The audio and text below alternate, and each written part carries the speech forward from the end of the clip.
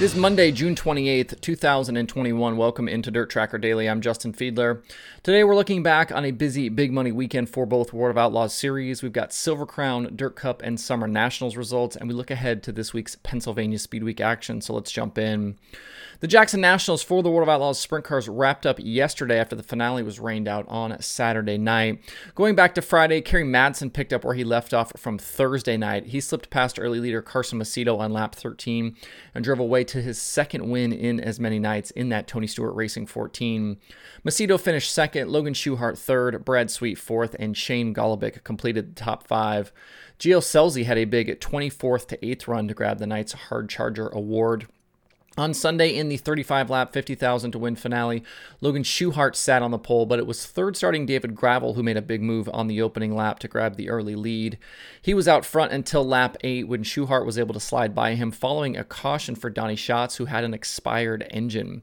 From that point, Schuchart went unchallenged the rest of the way. He knifed his way through lap traffic and drove to his second consecutive Jackson Nationals win and the $50,000 payday. Gravel, Sweet, Madsen, and Macedo rounded out the top five. The win was Schuchart's third of the season, and he's been rolling along really nicely here in the last 6 weeks or so.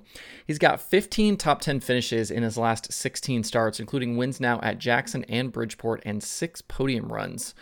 He never finished worse than third in the 3 nights at Jackson, and he's moved himself back into the top 5 in the standings, with Donny Schatz having issues through the weekend. Schatz crashed in a heat race Thursday and ended up battling back to 11th in that night's feature. He finished 12th on Saturday and then had those engine issues Sunday and ended up 22nd. Out front in the standings, Sweet crept away by 4 more points, with the gap back to Gravel now 60. Macedo is third, 120 points back.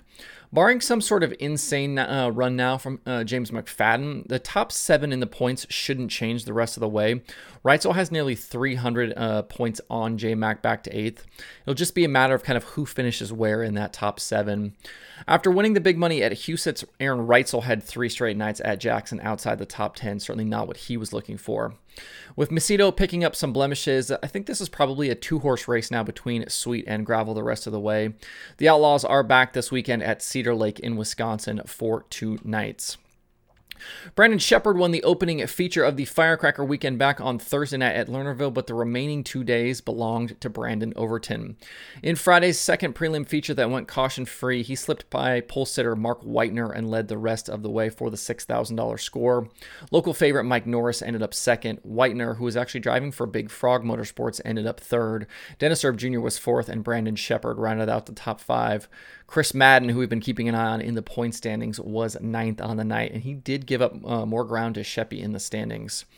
On Saturday night in the 100-lap, $30,000 win finale, Madden led the first 40 from the pole, but he admitted afterwards they missed the setup a bit.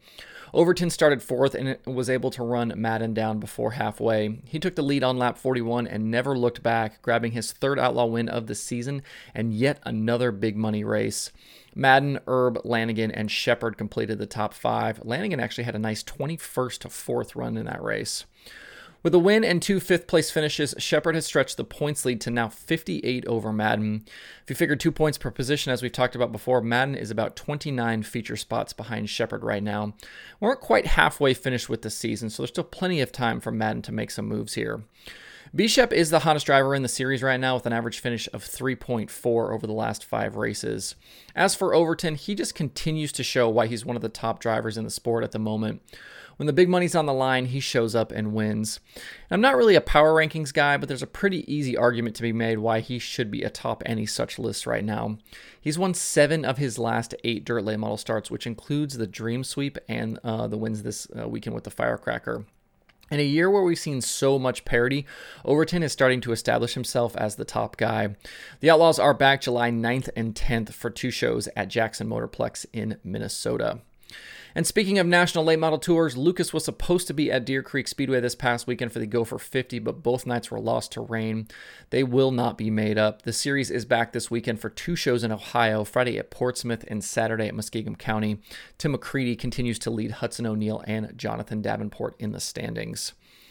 On Saturday night at Eldora, as part of the SRX program, the Silver Crown Series was in action for 50 laps at the famed Ohio dirt track. Tyler Courtney has been having an incredible season in the winged sprint car, but he's kind of become a threat in anything he jumps in. And the Silver Crown competitors were just his next victims.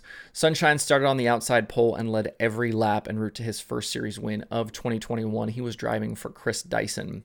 Chris Windom, Cody Swanson, Kevin Thomas Jr., and Brady Bacon completed the top 5. We've now had 3 different winners in 3 Silver Crown races so far. Shane Cottle is the only driver to finish top 10 in all 3 events, and because of that, he's the current points leader by 28 over Cody Swanson, with Windom 3rd, Justin Grant 4th, and Logan Seavey in 5th. Next on the calendar is the Rich Vogler Classic at Winchester on July 22nd. I finally went ahead and grabbed a MAV TV Plus subscription over the weekend. I normally use Dirt on Dirt to catch the extended Lucas highlights, but I wanted to check out the Dirt Cup for the ASCS National Tour, and MAV TV Plus was the only place to do that. I shouldn't say the only place to do that. It was the only subscription service that was able to do that. It was available as pay-per-view on a couple of the other different services. And also, since they have past races available on demand, I'll probably check out a bunch more stuff over there at MAV TV Plus, including some of the Power Eye races. Dominic Scelzi bagged the Friday night Dirt Cup prelim win over Colton Heath and Dylan Westbrook. On Saturday night in the finale, we had a wild finish. Scelzi actually led the first 22 laps, but Blake Hahn, who won the Thursday feature, ran him down in lap traffic and took the lead on lap 23. Inside 10 to go, though, there was big trouble for Hahn. The lap car of Robbie Price flipped in turn 3 in front of the leaders, and Hahn had absolutely nowhere to go. He ended up with a bunch of damage, including the top wing, but his crew and several others were able to get the car fixed and get him back out on the track. He did end up later in 10th. Hahn was so distraught after the incident that he actually got out of the car in the work area, but his guys got him going again, which was really good to see. The trouble for Hahn handed the lead back to Scelzi, who went on to grab the $15,000 Dirt Cup win. Trey Starks, Matt Covington, Ryan Robinson, and Seth Bergman were the rest of the top 5. Leaving the weekend, though, even with the issues, Hahn has taken control of the ASCS points, with Covington and JJ Hickle chasing him from behind. Due to poor weather, the Saturday and Sunday Summer National shows at Peevely and Jacksonville were lost. The series did compete Friday night at Sycamore Speedway, and after not winning during the opening week of the schedule, Brian Shirley ended week 2 winning both of the features that were completed. He led every lap on Friday at Sycamore, holding off Bobby Pierce in lap traffic to earn his 35th career Summer Nationals victory. Pierce, Ashton Winger, Ryan Unzicker, and Jason Fager completed the top 5. With 7 race nights now in the books, Bobby Pierce leads Tanner English by 31 points in the standings, with Shirley, Winger, and Unzicker the rest of the top 5. And Nick Hoffman stayed absolutely white hot in his modified. He bagged win number 7 at Sycamore. Incredibly still, he's led every single lap through the first 7 nights and has double the number of points right now that second place Tyler Nicely has in the standings. It's just absolutely insane. The Summer Nationals and Modified Nationals are off today and tomorrow, with action getting back underway on Wednesday at Beaver Dam for week 3. Looking ahead to tonight, if you're a sprint car fan, make sure you tune into night number 4 of Pennsylvania Speed Week from Lincoln Speedway. Lance DeWeese won the opener on Friday night at Williams Grove, and Brent Marks went back-to-back on Saturday at Lincoln and Sunday at BAPS. Marks is the current Speed Week points leader, but things are going to ramp up in a big way tonight with Kyle Larson and Christopher Bell heading into race. Larson is running 4 nights this week in the Silva 57, while Bell is in action tonight and tomorrow with the Swindell Speed Lab 39.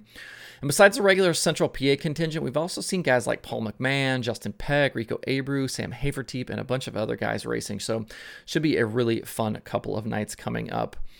There are 2 items on the streaming schedule for today, both of those on Flow Racing. Like I just said, Pennsylvania Speed Week from Lincoln Speedway continues, and they have Flow Racing at 24/7.